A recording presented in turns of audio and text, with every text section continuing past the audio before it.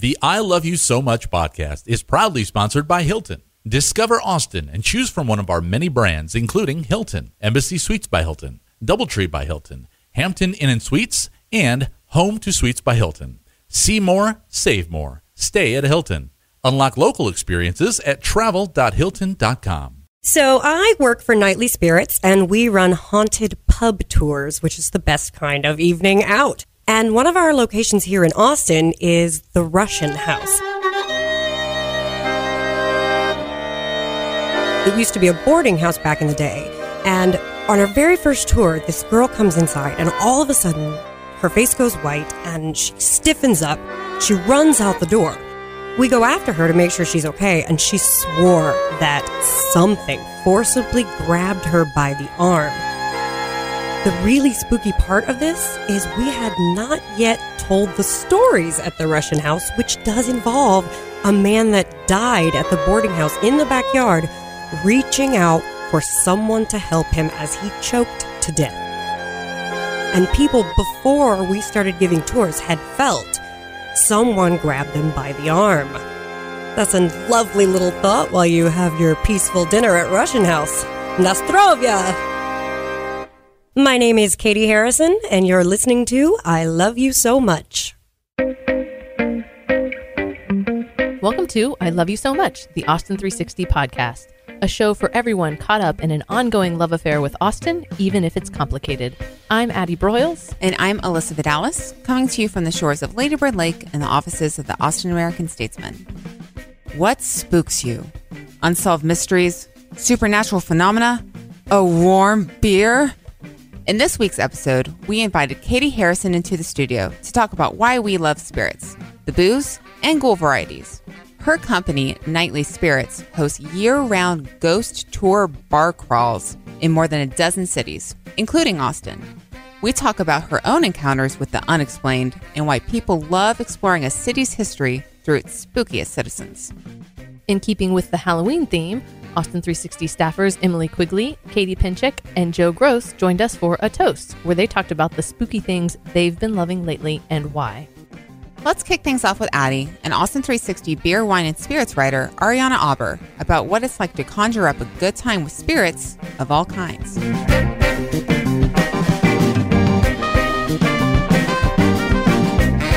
Katey Harrison, welcome to I Love You So Much. Oh, thank you. I am happy to be here. It is the season for spirits, and we don't just mean ghosts. Oh, exactly. Tell us a little bit about Nightly Spirits and the idea behind it. Nightly Spirits is one of the largest ghost pub crawls in the nation. We actually have cities. We have 10 cities across the United States, and we serve thousands of people every Friday and Saturday night.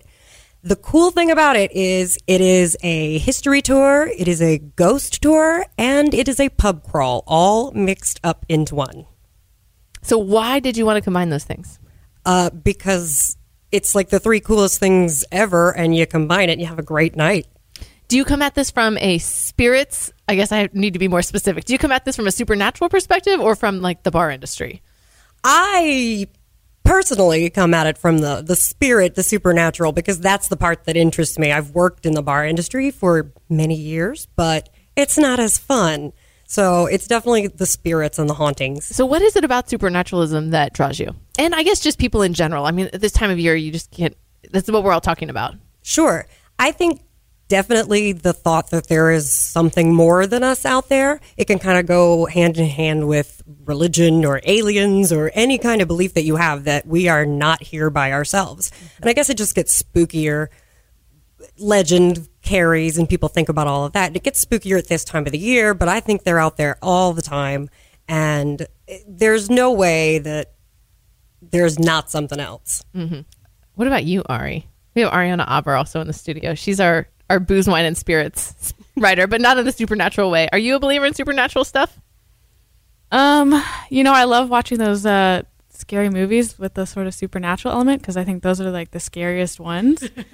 But I tell myself that they don't really exist because I think that would freak me out too much. It is interesting though because my Catholic grandmother, she's very religious, but she's told me before that she believes in ghosts. She said that she stayed at the San Antonio, like the Menger Hotel or something, and swears that there was this the ghost of somebody that stood over her, and she woke up and there he was. So you write about a lot of bars. Yes. Why do you think that there are so many ghost stories that come from bars? Maybe because people get a little bit they start telling stories. Yeah. Well, you think about liquor as a way, it is something that has always been part of the storytelling process. And when you've got a captive audience and you've got to pass time, I mean, that's the other great thing about bar culture is that it's really an excuse to get together with your friends and to tell stories. And when you run out of the what are you doing today stories, you got to find some other stories to tell. Exactly. And that's how we like to look at ourselves, is like a bunch of friends going out on a Friday or Saturday night, and one of them just happens to be dressed up and knows a lot about ghosts and history. So where do you find these people? A lot of our guides are actors. Local area acting kind of goes hand in hand with storytelling because you love a crowd. For me, when I saw the posting for the job 2 years ago, I said, wow, ghost stories and beer and being the center of attention. And it was like the job was made for me. And, the rest is history. I love it. Okay, so how much... I'm really interested in the historical piece of this because I think that when we tell ghost stories, it's also a way for us to tell historical stories just with a hook that keeps people in modern day maybe interested in a way that they wouldn't be if there wasn't the supernatural element to it. So where did you go for these ghost stories? I mean, are these part of the lore, the legends of each of the cities that you're in? Did you consult with somebody? Is there a textbook on ghosts that I don't know about? There's lots of books written, but a lot of our stories, we start with the history. Austin is like super rich with history because it was, basically from the beginning of Texas. Here we have Austin. And then the back and forth with Houston is a lot of fun, opening those two cities and throw some San Antonio ghosts in there. But the history is so rich that we kind of look up, well, what was here way back when?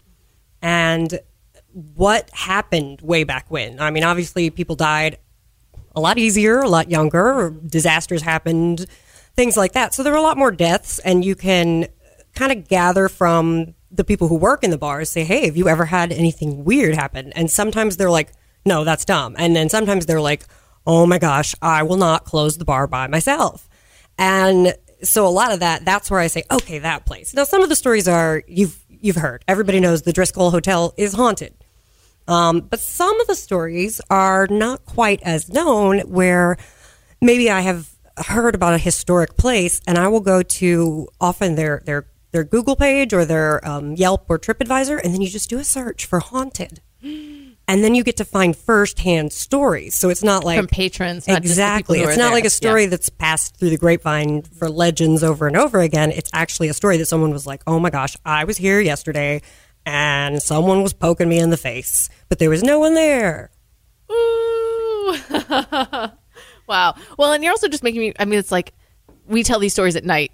That's when bars really thrive. One of the last businesses to be open in a city is a bar. And this was true in the 1800s, and that's true today. Oh, yeah, absolutely. Yeah. And a lot of these bars are, a lot of historical places. It's the perfect setup for a restaurant or a bar, because it's a cool draw to the place. It's like, hey, come have a great dinner, but also learn about the people that died here in 1892. That's when you get me excited. I'm like, 1892, that's like prime time. Oh, yeah. I love that kind of stuff. I think it's daylight outside, so I think I'm prepared to hear a ghost story if you have one to tell me. If it were 10 o'clock at night, I would be too scared. Just because it's daytime does not mean that there's not a ghost standing right behind you right now. Are you telling me something I need to know? Ooh, actually, I myself, I believe in ghosts like hardcore. Yep. And I desperately want to see one. I have never seen one. I've felt strange things. I've walked through cold spots and I've gotten chills that, I can't explain.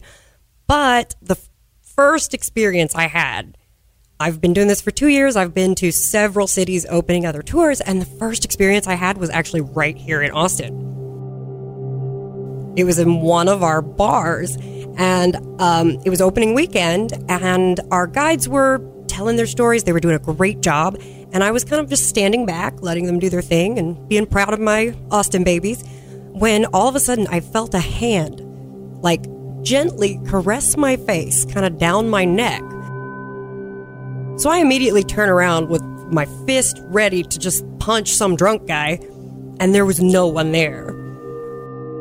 And I promise you, something touched me. One of the girls that was on the tour, she saw me acting strange, and so she started taking pictures. And when she looked at the photographs, there was a shadow that was standing behind me, but it was moving closer to me with each picture that she took. So I geeked out completely. I texted everybody I know. I was like, oh my gosh, I got touched by a ghost. It was a pervert ghost, but I don't care. It was my first ghost experience right here in Austin. Wow. Gave me goosebumps, that's for sure. Do you have any historical stories from Austin? I mean, I've heard, there was the legend of the maid downtown who supposedly killed a bunch of people. I don't know. Basically, there are a couple of haunted... I haven't ever gone on a ghost tour downtown. I'd like to. And I heard some of them about the Driscoll. But are there any historical stories about Austin that you know? Oh, absolutely. One of my favorites and a crowd favorite is the Servant Girl Annihilator. That's the one, yeah. Yes. I mean, this guy just murdered a bunch of women within like a year's span. And no one could figure out who he was. No one could catch him. And then all of a sudden he disappeared. People are even like relating it to Jack the Ripper. Like he showed up a couple years later in London. The strange thing about it, this was in the 1890s, and this was before H.H. Holmes had his murder castle in Chicago for the World's Fair.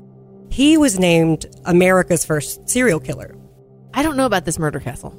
Oh, it's the creepiest story in the whole wide world. H.H. Holmes was this total creep, and he had this giant hotel built in Chicago for the World's Fair. The plans were insane. He had like hallways that led to nowhere. He had rooms that had secret trapdoors and secret hideaways. He had slides that led down to the basement. He basically was building this castle that enabled him to just kill people. And then people from out of town would come in for the World's Fair and he would kill them. How many people did he kill? The number is like not even known. He claims it was hundreds and hundreds of people. It was nutso. They finally like caught him and he killed himself and all that fun stuff. It's just, it's a lovely story. Wow. But it's super creepy. But he was listed as America's first serial killer. But that's because the Servant Girl Annihilator here in Austin was kind of swept under the rug. A lot of the information that was on him, it disappeared. Mm-hmm. I mean, largely because what city wants to be known as the first place to have a serial killer? Austin was like, no thanks. Well, the victims were also women of color. Yes, except for the last two. Yeah. And that's what was strange. Although to me, I think that some white dudes wanted to kill their wives and kind of used that as a copycat killing thing. Mm-hmm. But yes, they were all cooks. Yeah. Interestingly enough. Yeah. Interesting. Well, we really appreciate you coming all the way to Austin to tell us some of these ghost stories. And if people want to find out more and join one of these tours, how can they find you? Well, they can find us on our website. It is nightlyspirits.com. We also have a Facebook and a Twitter. Any of our Texas cities are loads of fun. If you want to take one tour and then take another one, we'll do return customer. What are the Texas cities? You've got Houston, Austin, San Antonio. And Dallas. Yes, Dallas is an interesting one because at least down here, we kind of embrace our history. Dallas is like, oh, that's old. Tear it down. Let's put something shiny. So the tour was interesting there to really find the history because there's not a lot of things there that predate 1900 because the city was just like, I want something shiny. Let's build a tall building. So Dallas is very progressive in moving forward. I bet there are some spirits up there who want to be remembered. Oh, yeah. The ones we do find are aggressively saying, hey, don't forget me. Don't forget me. Oh, I love it. Thank you so much for sharing these stories with us, Katey. This is great.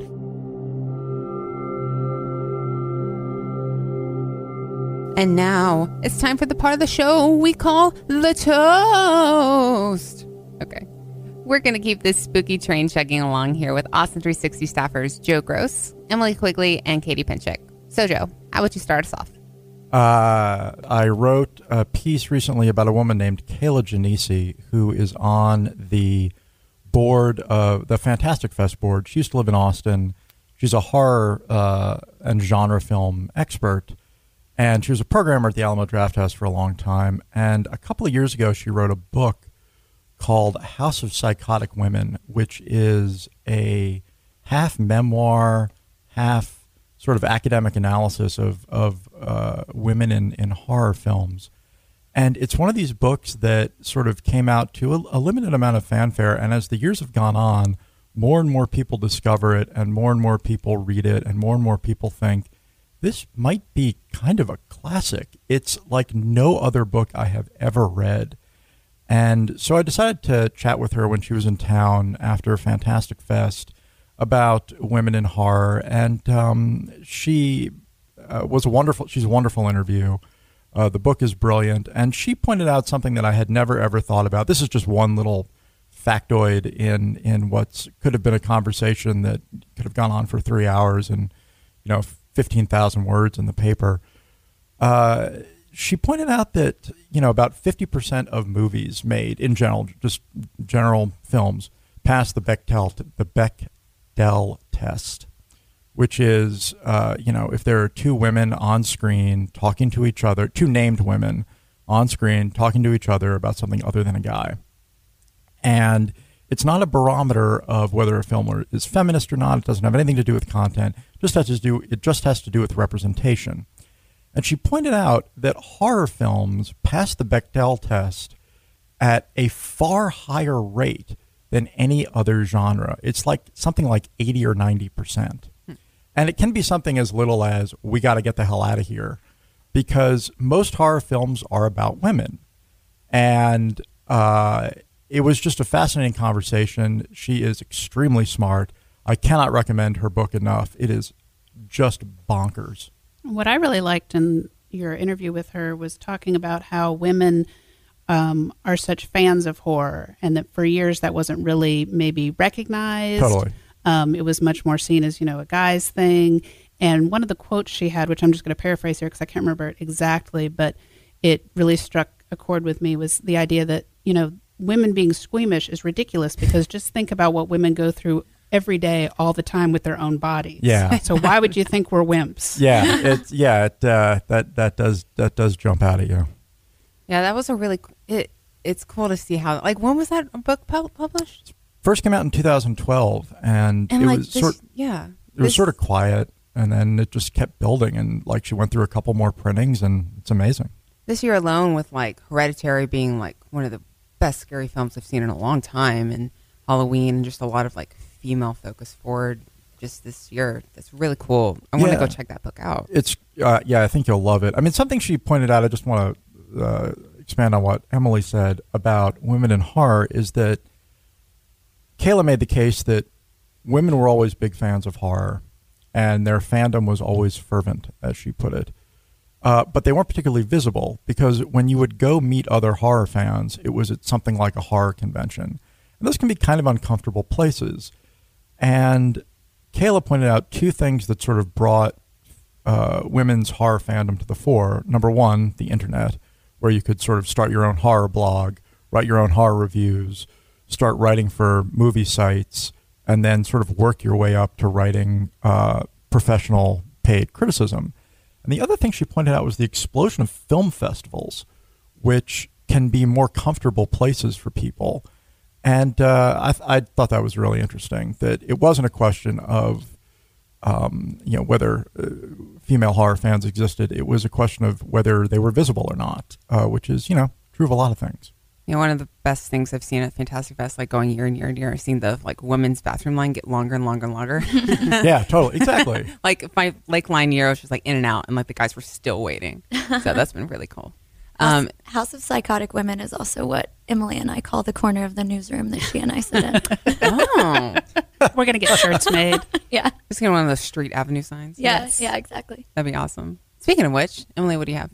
Well, first thing I want to talk about was, of course, the big movie this October, and that's Halloween. Mm-hmm. It is the sequel to the original, and I would say best slasher movie, 1978's Halloween. Jamie Lee Curtis is back as Laurie Strode. Michael Myers is back stabbing people, and it is just amazing if you're a fan of the genre and if you're a fan of the original movie. And we actually rewatched the original before we went to the theater. Oh, that's cool. And I don't think you need to do that, but it really added something to it because, first of all, the original holds up, which is not always the case when I rewatch movies from my youth. We won't name any names. But also there are a lot of mirroring between the two movies, similar scenes played out in different ways. And I think what I like about it is it's not just done as like, oh, here's a little Easter egg for the fans, but they really work with the plot and with setting the scene and the tone. And so I really liked that. And Jamie Lee Curtis is just a badass, but she's also a very fully developed character. She is struggling. She's struggled for years. She's been estranged with her family. And so that was really interesting to me to see how that personal touch was brought in there. And it really is a story not only of a mysterious psychotic killer going around, but also a family and how trauma has affected them over the years and how they come together in the end. And so that always, I like that extra level of that there. And you still got that scored, like the moment it comes up. Oh, man. And the intro, I mean, I'm not going to give any spoilers for those who haven't seen it, but the intro is just, it's all great. I'm so excited to see it. And I don't go to the movies to see horror films. Like, I watch them in the comfort of my home where I can pull a blanket over my eyes when I need to or turn it off when I need to. But this one I'm going to go see. Yes. Well, and then the other thing I want to talk about today, which you can watch at home, and I know Katey has watched, so she's going to jump in here, is The Haunting of Hill House from Netflix. It's so good. I don't know, man. It is. Now, I was surprised when I started watching this, and I have not gotten the whole way through the series, so there will definitely be no spoilers for me because I don't know what's going on. But I was surprised when I started watching it because it is not, it's very loosely based on the book. Yeah, it's not a direct adaptation. And I was kind of nervous about the show because I was like, how can you out Shirley Jackson? Exactly. Like, how are you going to make a perfect thing better? Right. But it's more inspired by That's a good way of putting it, I think. Yeah. And I think that what I like about it, just like with Halloween, is it's, a haunted house story. There are ghosts, there are jump scares, there are strange noises and visions and things. But it's also really a story about a family and trauma and how those ghosts of our past keep haunting us over the years. And it flashes back in time. There's this family when the children and the parents and then the children as adults. And the story is told in those two different time periods. And it's just a really great look at the horror of our everyday lives in some ways.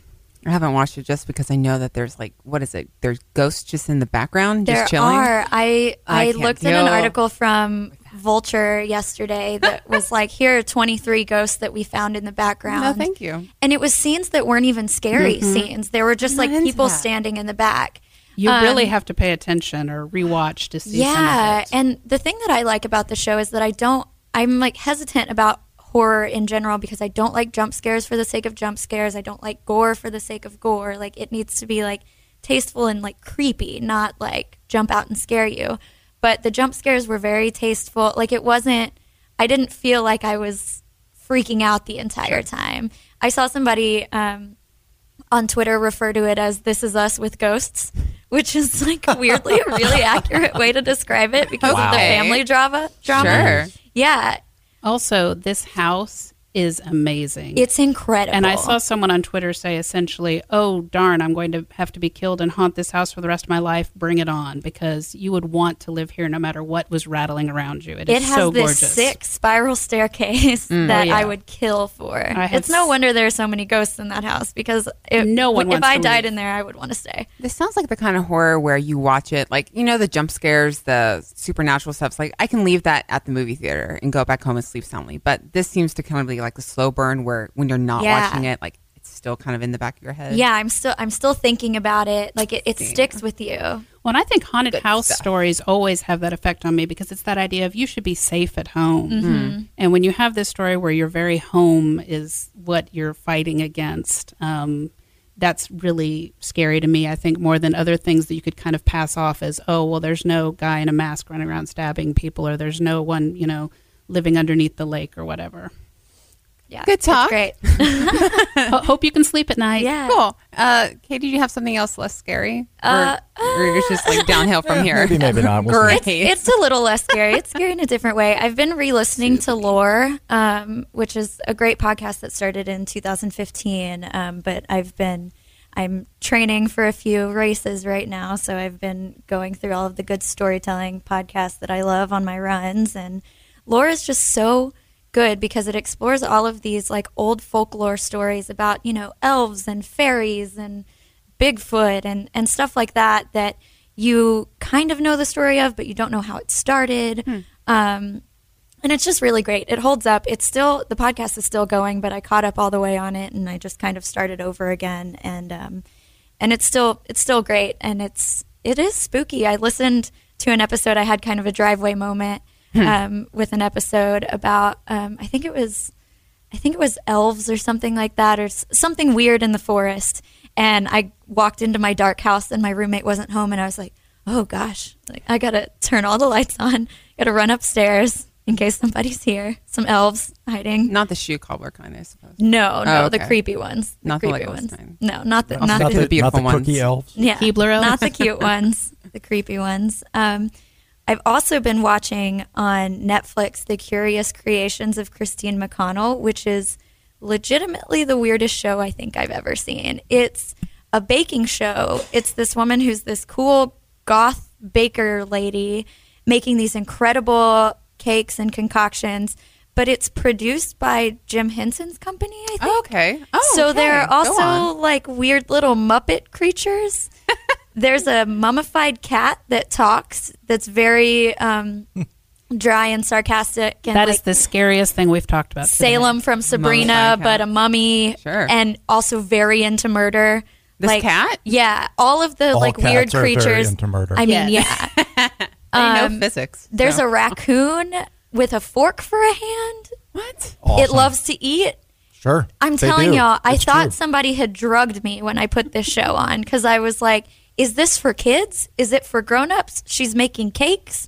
But at one point, the raccoon and the cat like kidnap the neighbor and want to torture him in the basement. It is so weird. Well, you but had me I at can't baking. stop watching Well, it. Not only does she make cakes, but she makes it's like the level of difficulty on these desserts is mind-boggling. Like I've seen several people on Twitter watching the show and enjoying it, and then sort of hitting this almost like a disconnect point where she's making the cakes. And I've seen several people say, and this is a quote from several different accounts, ain't nobody got time for that. Come on. Yeah, like she made a cake version of the house in the show.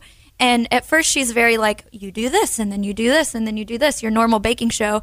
And then it cuts forward, and she's like several hours later, and it's like the most elaborate, like 3-story cake with all this like hand piping on it that no normal human is going to do. So it's not even a show about how to bake stuff.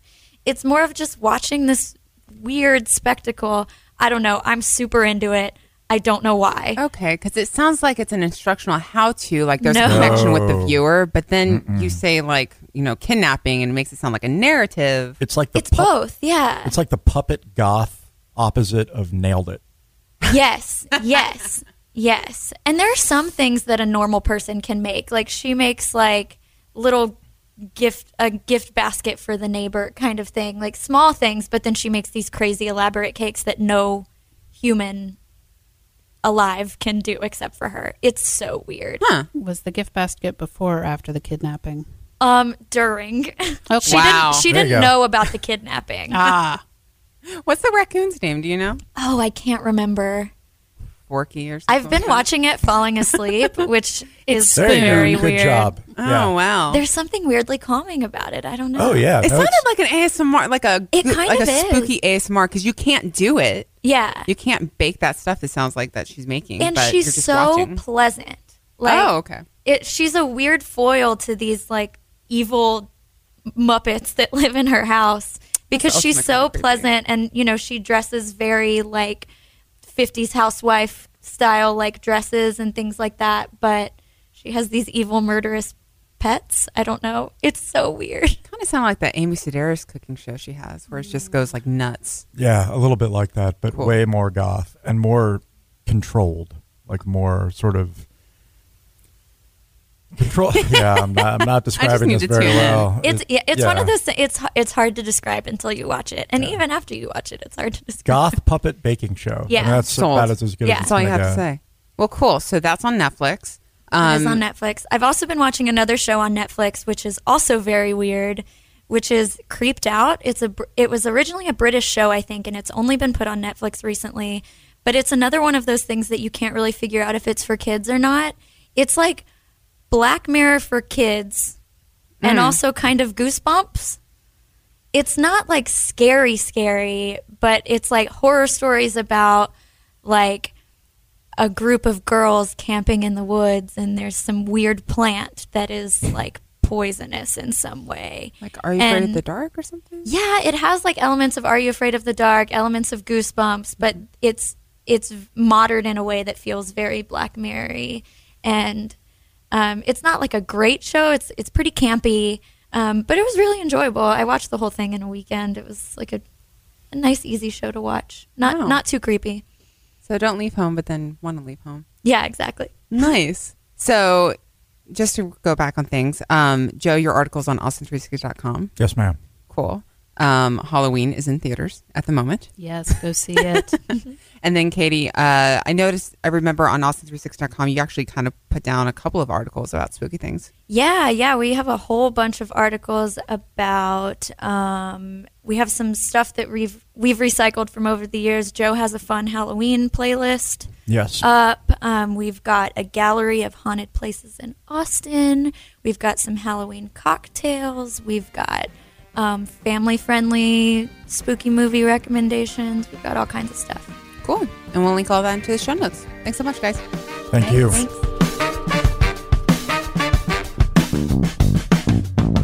And that's our show. Thanks for listening, and thanks to our sponsor, Hilton Austin. Our theme music is provided by local band Hardproof. To keep up with us online, we're Love Austin 360 on Twitter, Instagram, and Facebook. If you get a chance, please leave us a review on iTunes. It helps other people find our podcast. I Love You So Much, the Austin 360 podcast, is a production of the features staff at the Austin American-Statesman, and the show is produced by Alyssa Vidales and Addie Broyles. You can find everything you'd ever want to know about this show and its contributors at austin360.com/loveaustin360. And if you want to pitch us an idea for the show or give us some feedback, shoot us a note at loveaustin360@statesman.com or leave us a voicemail at 512-912-2504. We couldn't do this show without you, dear listeners, and we can't thank you enough for lending us your ears, your comments, and your caramel apples on a stick. Until next week, we'll see you standing in line to vote at a polling place near you.